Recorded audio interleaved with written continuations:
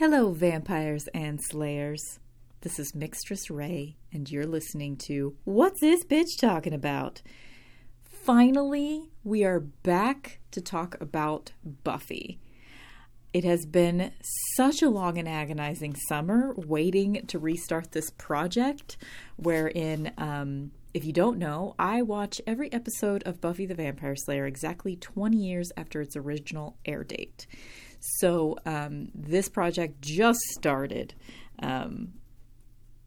in May, and now, finally, after a long-ass summer, it is the 15th of September, which means it is exactly 20 years after the airing of the first episode of Season 2 of Buffy, titled When She Was Bad. I am so excited to be back doing this project. I have a reason to live again, basically. Anyway, let's get into it. I feel like I'm kind of rusty, but I'm probably going to feel like that at the first episode of each season, because we will always have a summer where we have a dark summer where we don't get to watch Buffy, where I will always be watching Buffy, of course. But I'm going to basically, I think what my rule is going to be is that I'm not allowed to watch any of the season that I'm not allowed to skip ahead in the season I'm currently in this project, and I'm not allowed to watch the season that is upcoming during the summer. So I am forcing myself to actually watch it in the context that it originally aired, which is kind of agonizing because I haven't experienced Buffy like this since it was actually airing. And but it's kind of fun at the same time because it really gives me a chance to relish in each individual episode. So I'm going to start with, I haven't done it this way before, but I'm going to do a summary. I'm going to read the summary that's in Keith Topping's The Complete Slayer, and then as I'm reading it, I'm just going to stop and do commentary, and then we'll go from there. So excited to be back, you guys. So excited. Anyway, I already said that. Okay. Buffy's back from summer vacation, but to Giles' surprise, she recommences her training immediately. Okay, so basically, the struggle is real with Buffy this episode. She is not okay. And if you'll remember, previously on Buffy the Vampire Slayer, she died at the last episode in season 1 and was resurrected by Xander via mouth-to-mouth resuscitation. CPR, I guess. And she was killed by the Master, who was the first big bad on Buffy, who is like a Nosferatu type vampire, just like real gnarly fruit punch mouth. You remember. And so at the end of season 1 was very hopeful. Like she when she came back, when she was revived by Xander, her confidence was restored. She really kicked ass and killed the Master pretty quickly after being resurrected. Whereas her confidence was very shaken before that in the episode, and she was really dealing with the prophecy of her mortality, because the prophecy was that the Master would kill her. And he did, but she came back because of her friends, which is a recurring theme on Buffy that this episode really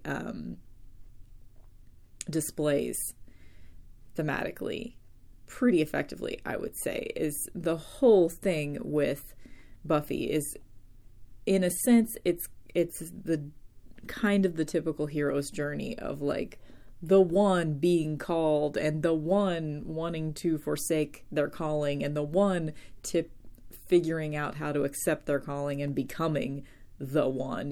That's the hero's journey.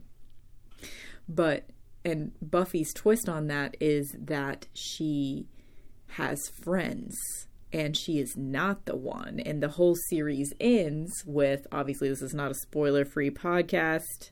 If you're tuning in for the first time, here's your warning. The series of Buffy ends with her completely flipping the Slayer thing on its head. Like, she decides, why am I the chosen one? Why am I the only one? Because a bunch of dudes made this shit up thousands of years ago? No thanks. Let's change it. And she turns the Slayer line of one at a time into hundreds at a time, which is so cool. I can't wait till we get to that point. That's a whole 6 years from now. But anyway, so the recurring theme of Buffy is that, you know, she is not alone, and every time she isolates herself, her friends pull her back in. And this is the first time we actually see this storyline being played out on Buffy. She is always, her reaction to emotional trauma is always to isolate herself, and we will see her do this over and over again throughout the series. But her friends don't let her go. And I'm just, in my head, I'm thinking of all the times that has happened. You know, at the end of season 2, she runs away. She isolates herself. We're going to have to deal with that trauma very soon. And at the end of season 5, she fucking dies. And she's dead for the entire summer. And her friends resurrect her, bring her back from the dead. And that's a case in which she was happy in the afterlife. She was happy. She was complete. She was finished. She was in heaven, essentially. And her friends brought her back. This is the first time you see her friends not letting her isolate herself, which 9 times out of 10 is a good thing for Buffy's character. It's the reason why she is one of probably the longest living Slayer ever, because Slayers usually have a very short lifespan because, you know, they usually isolate themselves because of, you know, their situation, just by necessity. But anyway, okay. See, that was the commentary that I made after after reading one sentence of this summary, so this might take the entire episode. Anyway, okay. Buffy suffers a nightmare and awakens to find Angel in her room. Okay, so the nightmare that Buffy has, which is also a recurring theme in Buffy, is her nightmares are prophetic, her nightmares are symbolic. And I keep saying nightmares because they don't really ever show her dreaming things that are not nightmares, because this is a horror show, so obviously. But the nightmare that she has is she's at school and Xander and Willow, she's sitting with Xander and Willow, and Giles walks up and he to like tell her something about like some evil portent that's coming or whatever.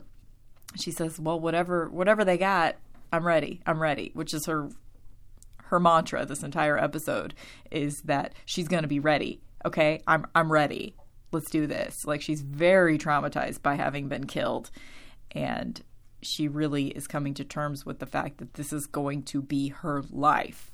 She's never going to be a normal girl. She's still coming to terms with her hero's calling. And then Giles starts choking her. And while Xander and Willow are just sitting there, not even paying attention to what's happening, which is the moment where you know it's a dream.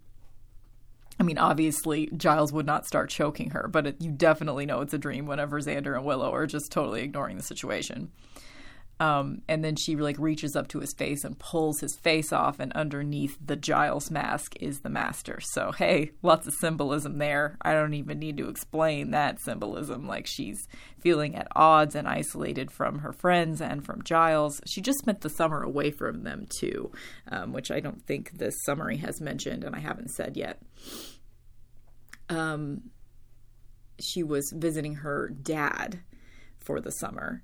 And just side note, her dad, Hank, this is the second of, I think, 3, maybe 4 total throughout the series sightings of Hank.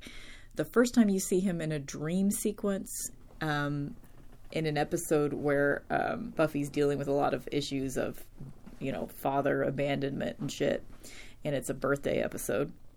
So this is the second time we've seen him. You see him having a conversation with Joyce, her mom, as he's bringing her back, and they're kind of unpacking all of her stuff, which I think is kind of weird. Like, they're in her bedroom unpacking her things. Like, she's a sophomore in high school. Like, No, at this point, she's a junior. She's a junior in high school. I think she would be unpacking her own shit. But whatever, I guess that was the set that they had available. So that was the excuse that they had for them unpacking in Buffy's bedroom. But anyway, in order for them to have this conversation where he was just sort of telling Joyce, like, she's been really, like, kind of isolated, not really sulking, but just not really engaging, and blah, blah, blah.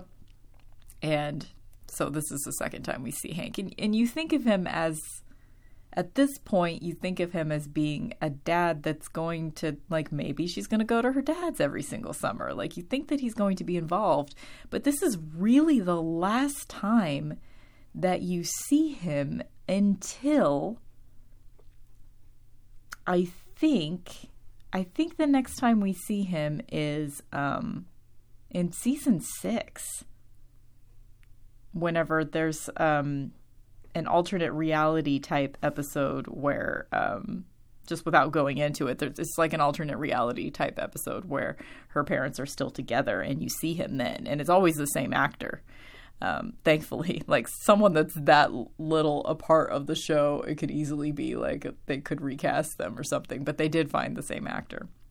And there's one other time, I can't really remember what it was, but I think there's one other time that you might see him, so that's why I'm not for sure. Anyway, whatever. I spent too much time talking about how many times you see Hank. It's 3 or 4, and that's it. That's the only time you ever see her father, or those 3 or 4 times. And yeah, there you go. And so, okay. When Buffy wakes up from this nightmare, she looks around her room, and she's, no one's there. She's just, like, freaking out. She woke up. And then all of a sudden, Angel is there. She turns away from the window, and then she turns back around and Angel is there. And at first I was like, oh my God, how fucking creepy is this? How long has he been sitting there? But on the second watching, I noticed that little moment where she looks around the room and he's not there. So he had just gotten there, thankfully. But anyway, he's there to, like, warn her about the Anointed One or whatever the fuck, and she's being real bitchy towards him, and this is kind of the real beginning of her being real bitchy towards everyone. Like, she's not okay, and she's trying to isolate herself from everyone because she's not okay, and because she thinks that she's putting them in danger just by being friends with them and all this shit. Anyway, okay. He warns her that the Anointed One has been gathering vampires, but Buffy is dismissive. Cordelia and Jenny are kidnapped by vampires, and Buffy is told to go to the Bronze. So, that is kind of really skipping ahead. That's skipping ahead a lot, actually. So, one of the exciting parts of this episode, Cibo Matto are playing at the Bronze. And it is amazing, you guys. Oh my God, Cibo Matto. Their album Viva La Woman is one of my top 5 albums of all time. And it's very exciting to have them be in this episode. They play 2 songs at the Bronze, Spoon and Sugar Water. And here's where the bitchiness really amps up for Buffy. She walks into the Bronze while Cibo Matto are playing. Xander and Willow are there because she's meeting them there, and Angel is also there probably to find her, I'm assuming. And so she walks in while Sugar Water is playing, and it's just like she's just slinks up and she is just full bitch mode, and she decides to make Angel jealous by dancing with Xander. So this is her almost calculated move. She's trying to push her friends away. She's trying to isolate herself and push them off. Like, I think that at the root of this, she feels like she doesn't deserve to have friends. She feels like she's going to get them killed, all that shit that I was just saying a second ago. But the way that she does this, like, woo! So she comes in, she decides that the perfect way to fuck everyone over, to get Xander pissed off at her, to get Willow pissed off at her, and to get Angel pissed off at her, to get back at him and make him jealous and all that shit. Because she's further tormented, not only all this being killed and all the Slayers shit, but she's further tormented by the fact that she is in love with Angel and she can't stop loving him, even though she now knows that he's a vampire.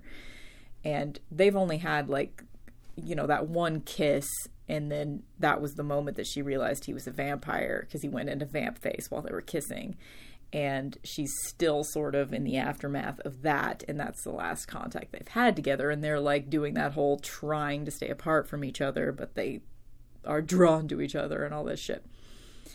But anyway, her way of getting back at everyone simultaneously is to slink up, tell Xander she wants to dance, do like this super sexy dance while Sugar Water is playing, which is not actually very sexy. Like, maybe it could be if, like, okay, so the best Buffy podcast, not mine, is called Buffering the Vampire Slayer. And so I was listening to I always, as part of my research, I listen to their episode of whatever the episode I'm about to do. And they mentioned in this that, like, two people have never had less chemistry as these two in this scene, which is true, but it's kind of the point. Like, she's like grinding up on Xander, and he's just standing there.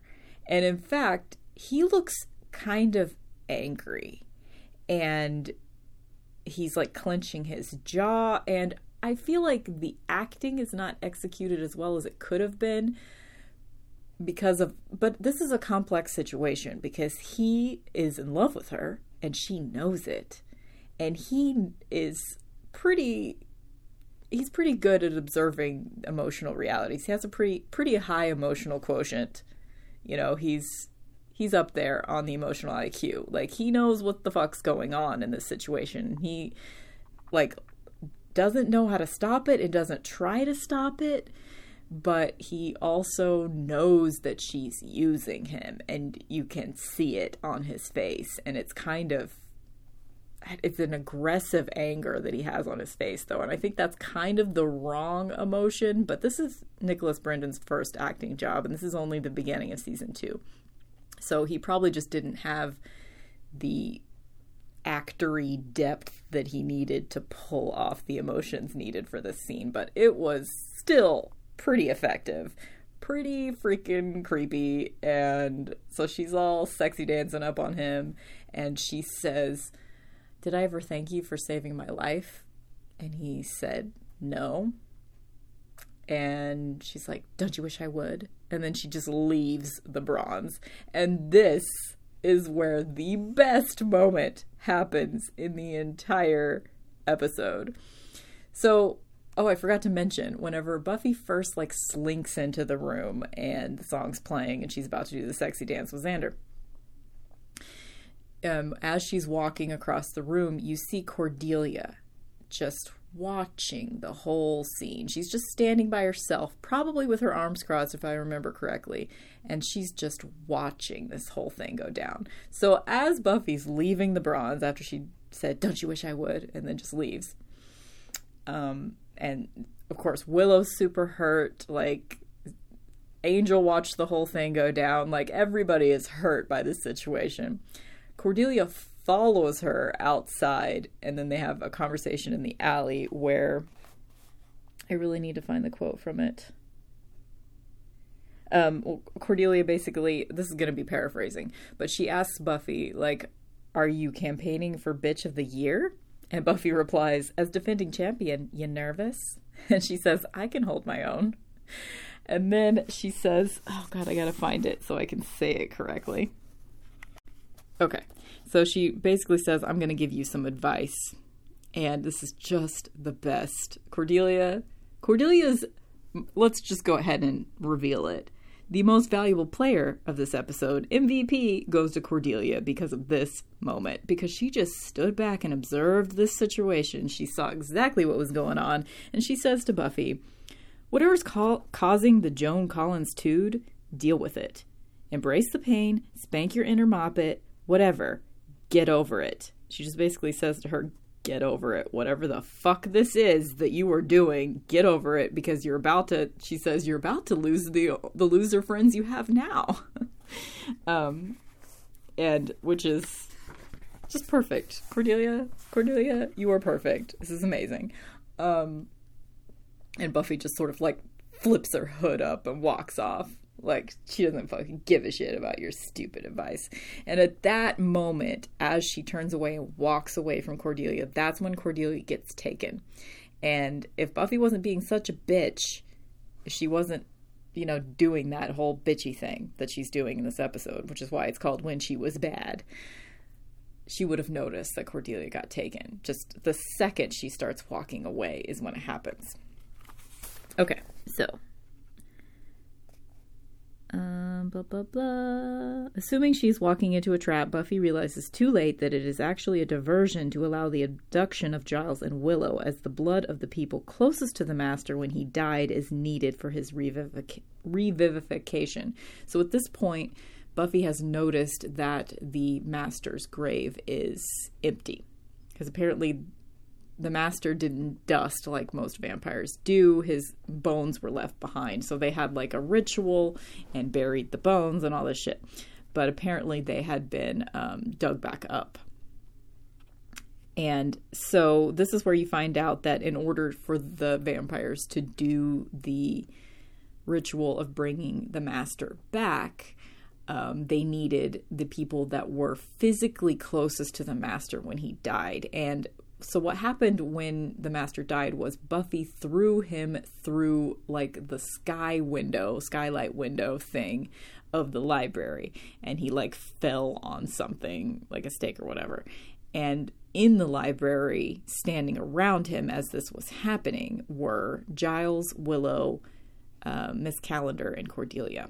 So that's why they've all been taken at this point, because Buffy was distracted by they lured her to a place because they revealed that they had Cordelia. And so Cordelia and Miss Calendar are together when Buffy goes to the whatever. Anyway, so that was the distraction so that they could get Giles and Willow. So apparently Xander wasn't standing there at the time. So he wasn't taken. He was just beat up a little bit. And, okay, so here we go. With Angel and Xander's help, Buffy tracks the vampires to a warehouse and, in a whirlwind of violence, deals with the issues that Giles believes she still has outstanding. That's a kind of a bad summary, but whatever. We're going with it. It's just to remind me, because I forget about the details of things, and I just, you know how I am. I forget the details of plot, and I just kind of go down little tangents. So I'm trying to figure out ways to keep myself on task and like actually explain to you what's going on in the episode as I'm babbling about little things, so I can keep grounded in the episode a little bit better. So this is my first attempt. I'm a booger queen. You know how I do. Anyway. So, what do I need to say at this point? The scene of her rescuing everybody and dealing with the vampires is kind of interesting, because she walks in and Angel's like, her and Angel are together. At this point, they get to the warehouse where the vampires are about to have the ritual, and Cordelia, Miss Calendar, Giles, and Willow are all hanging upside down over the Master's bones. So that's part of the ritual, apparently. And they're all like unconscious, hanging upside down. And so they're about to start the ritual. And Buffy and Angel show up after this super amusing scene where she goes back to the library when she realizes that they were trying to distract her away from the warehouse. Away from the library or whatever. When she goes back to the library, when she realizes what the fuck's going on, Xander is super pissed off, because if she hadn't just like, she knew it was going to be a trap. She didn't know what kind of trap, but she knew it was going to be a trap, and she went anyway. And that left them vulnerable. And that's not something that Buffy would have normally done. And she's been a bitch this entire episode. So Xander says, if they hurt Willow, I'll kill you. Which, amuses me, and I have to laugh because, you know, like this is his way of expressing that he's very angry with Buffy right now, that like no matter how big a crush he has on her, like if she endangers his best friend forever, like no. Oh, and I didn't even mention at the very beginning of the episode, it opens with Xander and Willow. They're hanging out. They've had a really boring summer. They're playing like cheesy little games like rock, paper, scissors, and like movie quote games where one of them says a quote and the other one has to guess what movie it's from. And they have a moment where they almost kiss. Like it was a nice little moment. It almost happened, but at that moment a vampire shows up, and apparently they hadn't seen a single vampire all summer while Buffy was gone, luckily. And so like the second the vampire shows up, Buffy shows up. So it's sort of like their lives are complicated and more dangerous because of Buffy. And so you think, well, maybe it's a good thing that she's trying to isolate herself from them. Anyway. So they have that little moment, but it's completely ruined by Buffy showing up. So, anyway, what was I saying? So him saying that, like, despite the fact that he doesn't have feelings for Willow, which is a whole complicated thing that, like, okay, I'm not going to talk about that right now. Despite the fact that he doesn't have feelings for Willow, he's still, like, she's his best friend. That's a big deal. And the fact that Buffy is endangering her life because of her bitchiness, like, she needed to be called on that. And even though this is sort of a cheesy way of doing it, like, I feel like they could have had a better line than, if they hurt Willow, I'll kill you. But I guess, you know, whatever. It's effective. So Angel and Xander, I think Xander is there at that point when they go to the warehouse. There's this great moment where she finds out that where they're being kept is a certain warehouse, is the person that was set as bait, was supposed to look like Cordelia from behind, was just one of the random vampires. She tortures her for information to find out where the rest of them are being held. And how she does this, which I think is kind of badass, she pulls her cross necklace off of her neck and she just dangles it in the vampire's mouth and holds her mouth shut. And so, you know, because it's a cross, it's like burning her. And so that's how she gets her to tell the information. I don't know why. I just thought that was badass. I normally don't think that any kind of torture, even if it's done by the good guys, is badass. But that moment, I don't know, something about that imagery of just like trapping the cross in the vampire's mouth and it's just like steaming and like really hurting her. It's just a badass move. And I sometimes wish that Buffy, there's always like such a clear cut morality with Buffy. Like, this is one of the only times you see her going off the deep end, and she really applies herself when she goes to the bitchy evil place. So it's very binary. Like, I sometimes wish that Buffy, I mean, by the end of the series, she has sort of embraced a little bit of darkness. But in these first few seasons, it's like either Buffy is totally and perfectly angelic and good, or she's totally fucking bitch. And I wish that, like, I mean, I guess this little moment of torture is like the beginnings of you seeing her having little bits of darkness. But this time it's in the context of her just being a total bitch. But this moment is just badass, I think. Okay, so they get to the warehouse. Xander and Angel free Cordelia, Miss Calendar, Giles, and Willow, as Buffy is, and this is a nice little badass moment too. Like, they're standing there, the vampires haven't noticed that they're there yet, and Angel's like, okay, so we need to distract them, and so how are we going to distract them, or something like that. And Buffy's like, I'm going to kill them all. That'll distract them. And so she takes on all of them by herself. I think there's a moment where Angel steps in a little bit, but for the most part, she takes on all the vampires, and I don't know how many there were, probably 5, ish. She takes them all on by herself, and she totally kicks ass. So she has definitely, I mean, they're showing that her actual, like, skills, her fighting skills and everything like that, they are exponentially better after she defeated the Master, after she died and was resurrected. They're exponentially better now. She is physically much more capable of carrying out her duties as a slayer now, but emotionally she's in a bad place, obviously. And after she defeats all the vampires, they're left with just the bones of the Master are on, like, this table, and everybody's watching. Everybody's conscious again, and everybody's watching from above, like they're on, like, some platform up high or something, and they can see Buffy, and, like, one of them comments, well, it's over, because she just killed all the vampires. And Xander says, no, it's not. Which is a nice little moment. It's kind of the beginnings. This episode, I feel like, is kind of the beginnings of Xander's characterization. He ultimately becomes the one who sees everything. He's the, again, like, his emotional intelligence is very high. He is able to sense everyone's feelings, and he becomes kind of wise in that sense. And every once in a while, he imparts his emotional wisdom. He's like what will later be referred to as the heart of the group. And this is kind of, I feel like this episode is the first time you really see that being displayed from Xander. The fact that, despite the fact that he is super into Buffy, and most dudes, especially at that age, would have just been like, you know what, I'm going to take it however I can get it, and he would have fully embraced the sexy dance.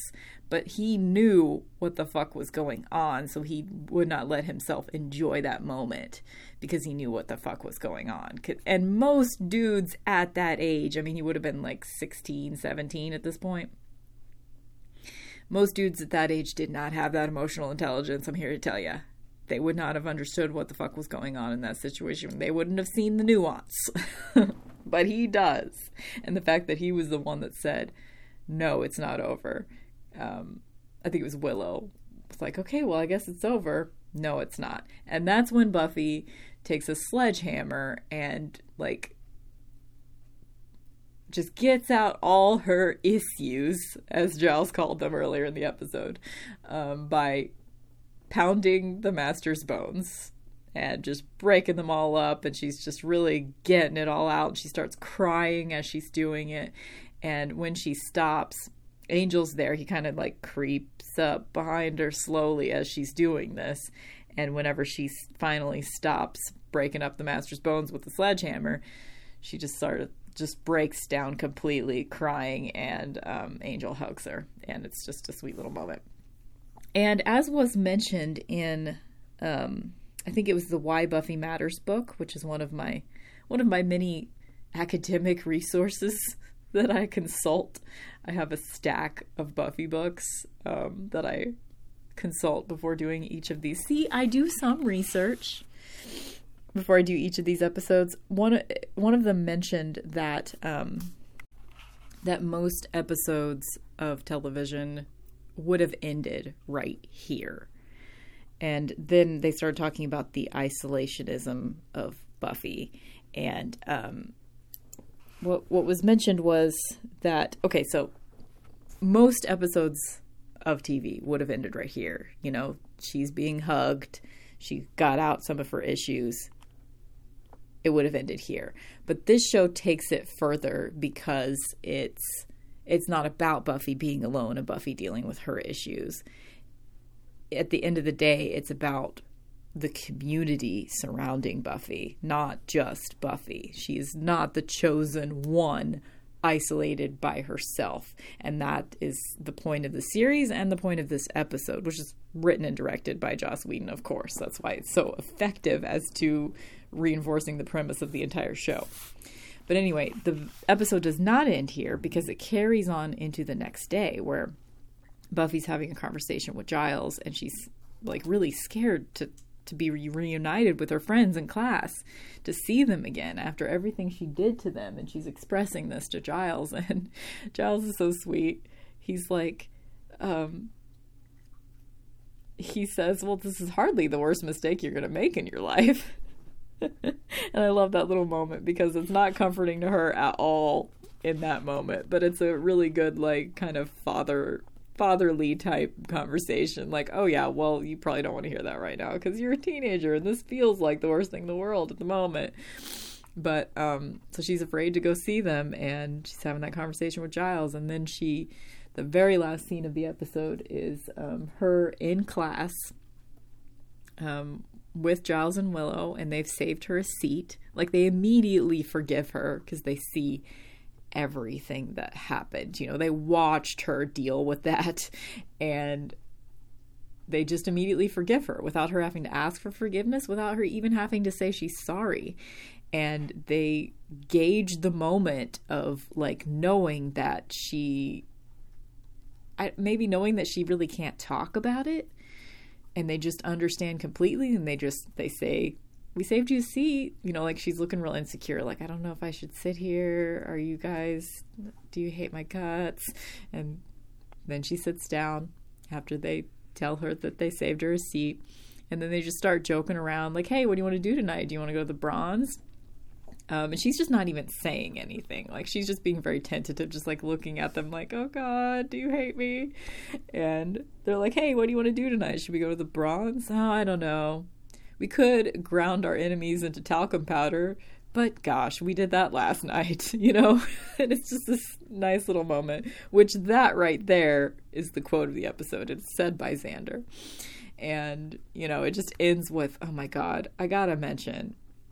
Okay, so this episode, as I mentioned before, has 2 Chivo Matto songs. Great times. It also has an Alison Krauss song that I really, really, really like called It Doesn't Matter. Like, in the top 10 songs ever on Buffy, that's definitely one of them. So alongside those 3 excellent song choices in this episode, there are 2 instances of, like, copyright-free terrible bullshit. There's one in, like, a training montage of Buffy, like, oh God, it's, like, weird, like, hard rock type copyright-free terribleness. And then this moment at the very end of the episode, it almost just, like, ruins the whole episode. I mean, it really doesn't, but it's very bad. It's like inspirational piano music. It's just terrible. I mean, it's supposed to make you feel better and optimistic and like everything's gonna be just fine, but who the fuck allowed that terrible bit of music to be in this episode? So bad. I'm crying just thinking about it. It was so bad. So bad. Anyway. Okay. So that's it. That's the episode right there. Buffy was a super bitch, and she dealt with her issues, and everybody forgave her, and everybody's reunited, and the tone of the season starts out being super dark, and then you're back to a hopeful place. So good episode overall. Let's go through some of my notes and things here. The things that I haven't already said. Other cute little quote moment was they're sitting around in the cafeteria, Giles, Willow, and Xander, and they're talking about, like, what the fuck's up with Buffy? She's being a super bitch lately. And this is, like, the only time I'm probably ever going to refer to Buffy as a bitch, and I've said it, like, 25 times in this episode. Please do not create a drinking game wherein you take a shot every time I call Buffy a bitch in this episode, because it would be bad. You would need to go to the hospital. So let's not do that, okay? Maybe a sip of beer every time I call Buffy a bitch, if you want to do that. But anyway, this is the scene where someone actually refers to her as a bitch, wherein Willow says, yeah, I don't understand why this is the morning after the sexy dance situation, which was like the height, the peak of her bitchiness. And Willow says, I don't understand why she's being such a bitch. And Giles is like, okay, we're all grown here. You can just say it. And Xander just goes, a bitka? I just love it. I just love it. So I always laugh, and it seems like, okay, so I've already watched this episode twice, of course, for this. Twice in the last couple days for this, once with my mom and once with my Michael, and both times I just start laughing at that part and neither of them really reacted. Like, I just think it's an awesome joke, but other people didn't love it as much, apparently. Okay, so quote of the episode I already said was Xander, talking about how we can grind our enemies into talcum powder, but gosh, we did that last night. Outfit of the episode, this one was a real struggle. Like, even looking for it, there was just nobody was wearing good clothes in this episode. It was bad, and I am worried that this is a portent, because the outfits in season 1 were consistently amazing, and I wanted to own articles of clothing from several characters almost every episode. But this episode, if I hadn't been paying attention, I wouldn't have even noticed what anyone was wearing. It was just boring. Like, one of the only thing I noticed was the last scene that had Cordelia in it. She was wearing these pants that were... Okay, I do know outfit of the episode. I just thought of it. Anyway, Cordelia was wearing these pants that displayed some serious camel toe. Which, fine, whatever. Do you. I think Cordelia is definitely the type of person that would occasionally wear pants wherein she had camel toe. But, man. So, look out for that. Anyway, God, did you hear my stomach? Apparently it's lunchtime. Okay, so outfit of the episode.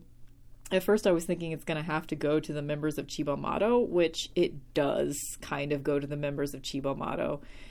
Each of them were wearing cute outfits. The lead singer, God, I should know their fucking names, shouldn't I? I should really know their names. Let me look that up real quick. Actually, I can't because I don't have any internet devices around me right now.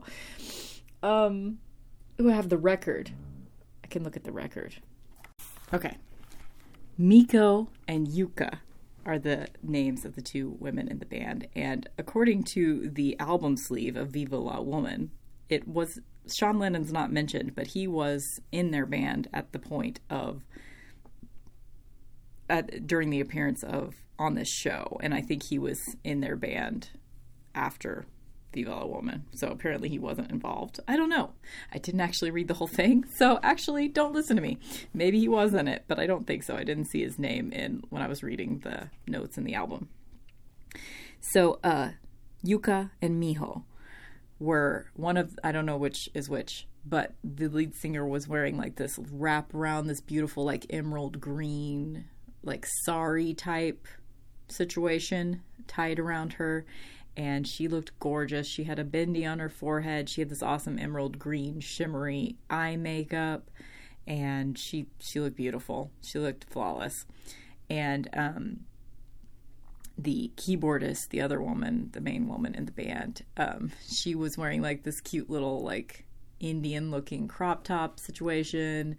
Sean Lennon was wearing like glitter and eyeliner, and he had a bindi too, and he was wearing like a skirt. They were all wearing like Indian type outfits. Like his was like a wraparound sari type skirt he was wearing, like with a t-shirt or something. So they all looked great. So they get real outfit of the episode. But if we're going to talk about best outfit on the main cast, I would say, and it's a stretch. It's not a great outfit, but Buffy was wearing in one of the, like the first day of bitchiness, like before the night of Sexy Dance with Xander bitchiness, she was wearing these super high-waisted, they almost look like army pants, but they were cut in like they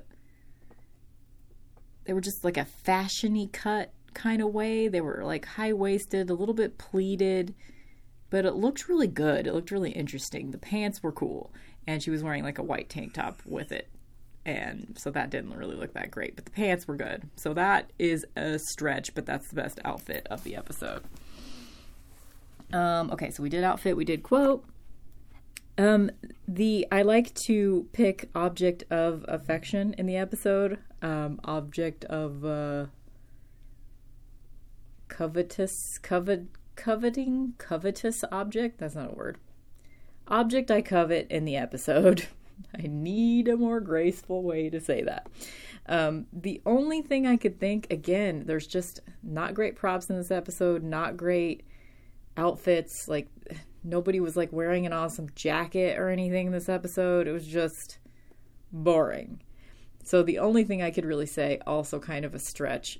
Actually, some people had some good shoes. There were some nice, like, chunky, strappy heels that I kind of miss from the 90s, those chunky, strappy heels that people had, because they were, they were still uncomfortable because they were still heels, but they were chunky and they weren't too high, and they sort of had platforms happening. They were like platform chunky sort of heels with straps. Do you remember those in the 90s? I miss them. There were several pairs featured in this episode. So if I weren't going to choose one of those pairs, there was also in the background during the scene of Hank and Joyce talking about Buffy unpacking her shit for her. There was a vinyl smiley face backpack in the background in Buffy's room. And that just really brought me back. And I sort of wish I had one. That whole smiley face backpack situation. Now it would be like an emoji, but this was the iconic smiley face of that era. You know what I'm saying? The have a nice day smiley face. So cute. So that really brought me back. And so if I could pluck one object out of this episode to have in my real life, it would be that smiley face backpack, even though I wouldn't use it that often because I'm not a smiley face backpack kind of person, but I wouldn't have been back then. But just the nostalgia of it, I would love to have it actually. So that's the object of affection of the episode. Like I said already before, the MVP of this episode is for sure Cordelia. Like, Xander calls her on her shit too, but Cordelia was the one that had the most powerful impact because she is a total bitch herself and she owns that bitchiness. But seeing it in Buffy and knowing that that's not Buffy's realm, just any time you get to see Cordelia, like, she's paying attention. She's always paying attention. She's in the background a lot of the time. She's on the sidelines of their lives still at this point. But by the end of this season, I think she'll be a much more integral part of the group. But at this point, she's still on the outside. She hasn't totally accepted the fact that she's part of their gang, and she is still acting like she thinks she's above them. But anytime you get to see her, just like, Cordelia's awesome powers of observation, when you get to see them happen, is a rare and delightful treat. So, yeah, I just had a flash forward to another time in the season where that happens. That's an awesome moment. She will definitely be MVP in that episode as well, but I'll save that. I'll save that for then. Let's see, Giles gets knocked out again this episode. That's a notable thing because Giles gets knocked out a lot. I think last time I watched the series and was keeping track, I think Giles gets knocked out 10 times during the entire series, maybe 11. And this is the 5th. This is the 5th time Giles has been knocked out, and this is only the first episode of season 2. So very front-loaded in the knock a Giles out situations.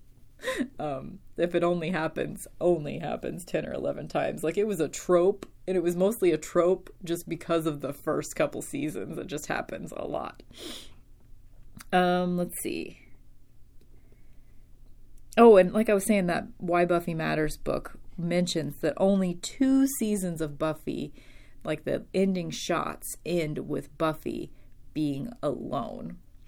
And that's and it's a conscious choice. Like, when they have Buffy alone at the end of a season, it is because something terrible has happened. And this season is actually one of those. She will be alone at the very end of this season at the last shot, and it is not good. It's a darkness.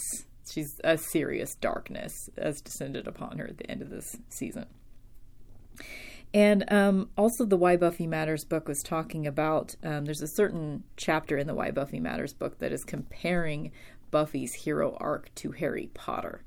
And one of the things that they were mentioning when they mentioned this episode in this chapter they were comparing, they were talking about that whole friend situation. It's in that same arena, in that same few paragraphs of that chapter. They were talking about how Harry Potter is sort of in that same vein of like, he's not a typical hero because he succeeds because of his friends a lot of the time. Same with Buffy. Like, she cannot do it alone. And even though she's the most powerful out of any of them, and she's saving their asses more than they're saving hers, but they are still saving hers.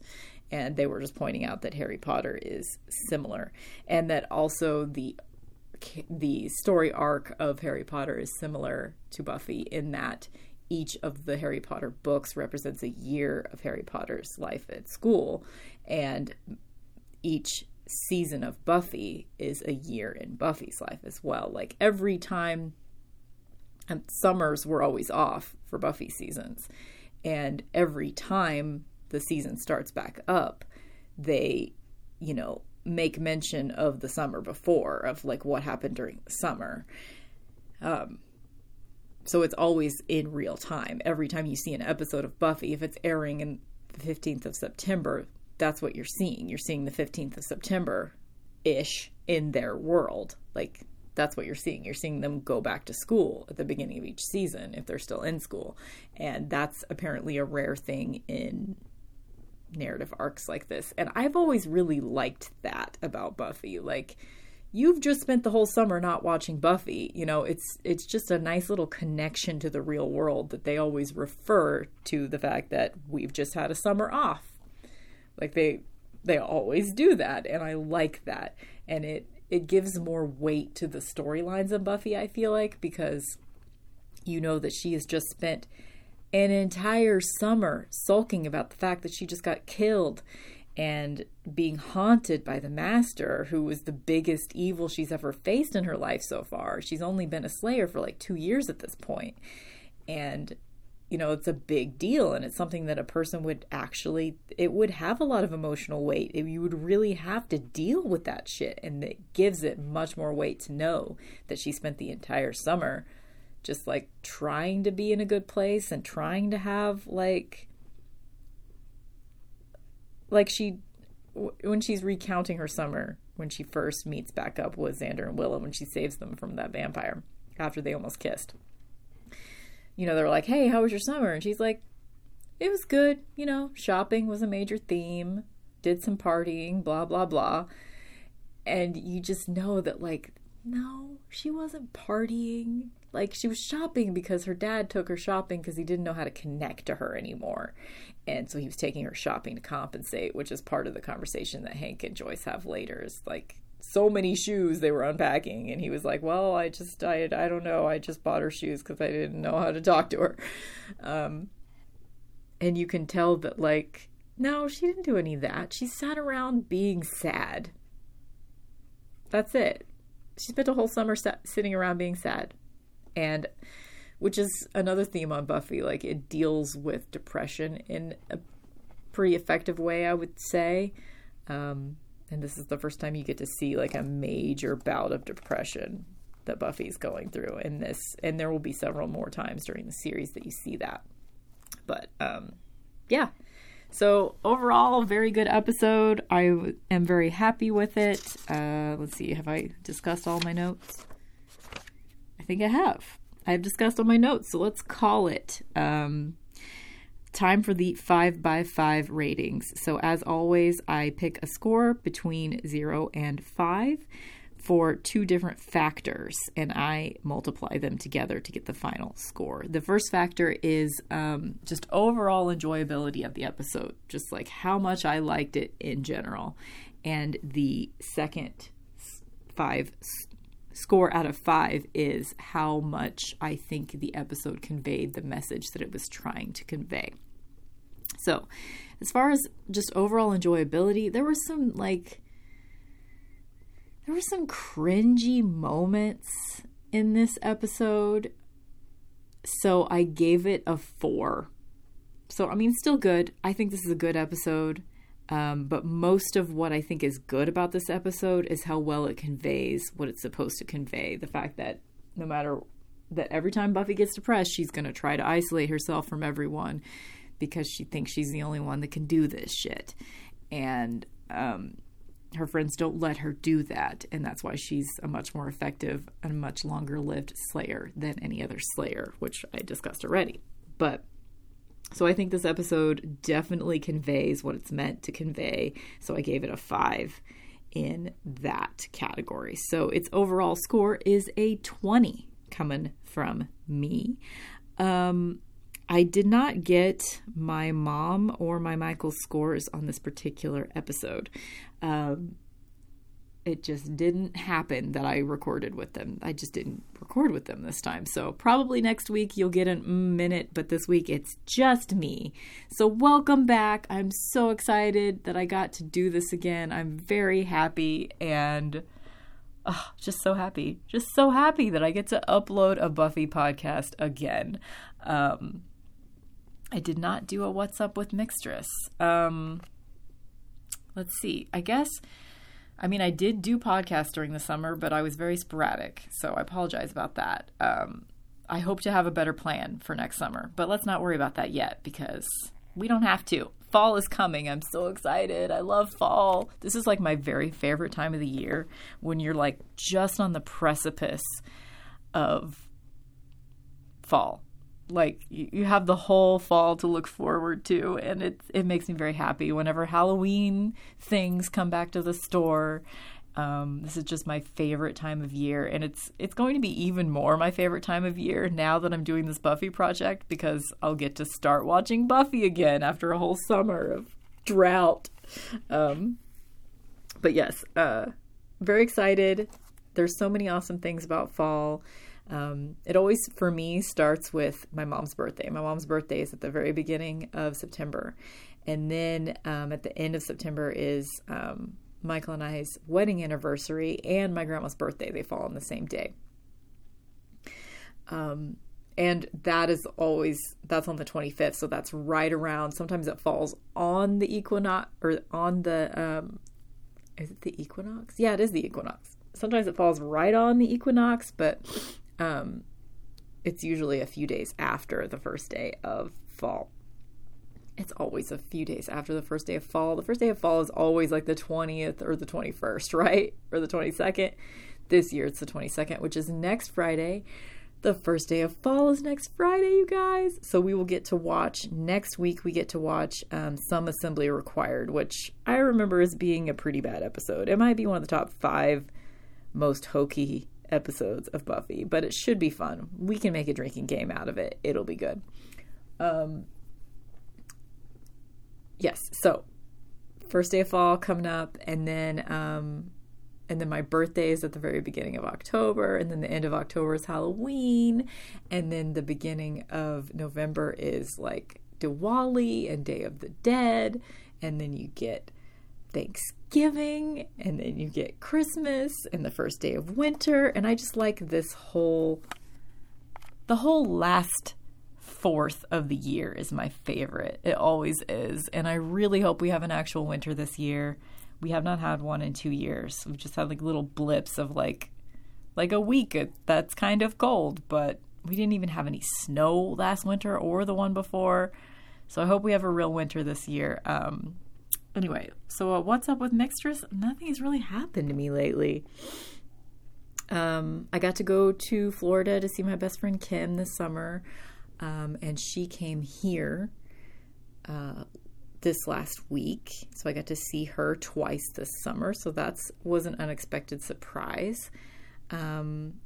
It's been a long summer. It was the first summer of being open at a new library, which really took over my brain for the entire summer, basically, which is most of the reason why I didn't have podcasts every week, because it was a lot. It was just a lot. But we opened at the new library May 31st, so I have at this point pretty much acclimated to the new library. However, I'm just starting to realize, after the initial period of hating everything for like the first 2 months, I spent like the third month of the library being open sort of calming down and realizing that, settling in. And now that we're entering the June, July, August, September, now that we're entering the 4th month of being open at this new library, I'm really realizing that I don't love my job as much as I used to. And I think that can be fixed by just changing positions in the library. So I'm just going to keep my eye open and, apply next time there's an opening in a department that I would like to work in. So it's a situation, like, I'm not thinking about leaving the library or anything like that, but it's just, I just really don't like the differences in my position in the old library versus the new library. It's a really big difference. It's a totally different job now. And yeah, I mean, I don't want to go too far into it because this podcast is already an hour long, but I should give you guys a life update, right? Since it's been like weeks since I had a podcast, and I've only had like a couple this whole summer, or more than a couple, but I've only had like 2 a month this whole summer. So, like, long story short, there are 2 main tasks, like in the pie chart of things that take up my time while I'm at work. These 2 particular things take up probably a good 2/3, 3/4 of the entire time I'm at work. And both of these things are things that I don't enjoy doing very much. So I'll go ahead and tell you what they are. So they're like a big part of my job now. And one of these things wasn't a part of my job. Let's see. One of these things was probably 5% of my job at the old library and is now like 40% of my job. It's the biggest chunk of my job now, which is teaching people how to use the self-checks, because they're all self-checks at the new library. And just walking people through it takes up a good gigantic, almost half chunk of my day, and I don't like it. So that's a big factor of just in general, I think I want to move on from this position. I don't want to leave the library. And if it gets to a point where I do leave this library, I'm going to leave it for another library, which is probably not going to happen because, I've earned 5 weeks of vacation per year at this library. And I don't want to give that up at all because that's real nice. I have personal leave and sick leave and, I get a lot of holidays off and paid for them. So I have it pretty good, but it just aspects of the position at this library are just not so fun. And the other part of my job that has was probably a good 10% of my job before the move, but is now another thing that takes up like 40-50% of my time, which is signing people up for cards. Because it's a new library. People that haven't come to the library in decades are getting cards.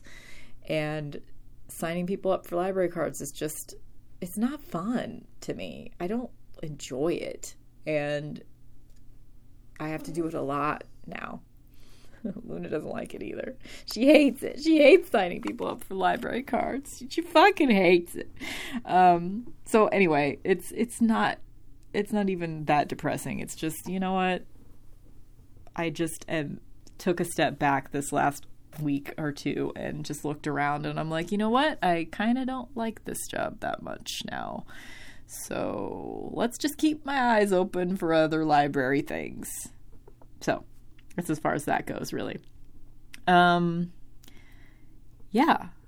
I got an awesome set of speakers, my trash speakers, as I like to call them, because I found them next to someone's trash can in an alley while throwing away my dog's doggy bag, her little gift to the world. And they're awesome. Like, someone was throwing away like super awesome speakers that at the time that they came out into the world, it was, I did some research and these particular speakers were released between 1979 and 1984. So I don't know exactly what year, but around that time period, that 5-year period. And at the time they cost $350 for this pair of speakers. And in inflation money, that's like buying a pair of speakers now that would cost like $1,200. That's a real big deal. That is some serious. They're so good, you guys. They're so good. If you've listened to my radio show in the last couple of weeks, it's like all I've been talking about is how good these speakers are. They're like reigniting my love of music, having these speakers and being able to listen to these speakers. And they are amazing, and I love them so much. So, yeah, anyway, I'm just really excited. I'm excited. I keep saying that. Happy to bring you guys the Buffy podcast again. Please help me out and tell other people if you like this podcast, because I would love to get to interact with you guys a little bit more.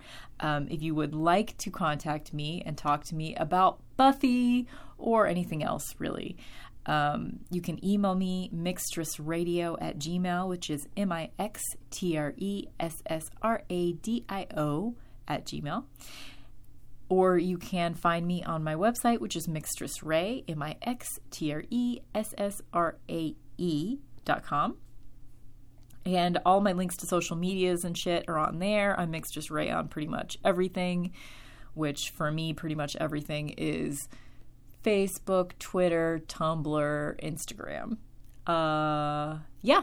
So that's where you can find me on the internets. Please leave me a rating on, if you want to do me a huge favor, you can give me a rating on iTunes, because apparently that helps people find the podcast. And if you want to do me another really huge favor, you can send me some money on PayPal, because it does cost me money to make this podcast, to make my radio show. Both of those things cost money. So I would love it if every once in a while you could throw me a couple bucks. And if you do choose to do that, the way to do that is paypal.me/mixtressrae. Same way I spelled it earlier. Mixtress with an X, Ray with an E. So that's it for this week. I will be back next week with Some Assembly Required, which is a Frankenstein monster type episode of Buffy. And it's one that I always dread, but in the past, when I've dreaded a Buffy episode, it's ended up being like a lot of fun to talk about. So it's probably going to be that situation again. So I'll come up with a drinking game, which is always the most fun way to enjoy episodes of Buffy that are kind of terrible. So I'll see you guys next week. Bye.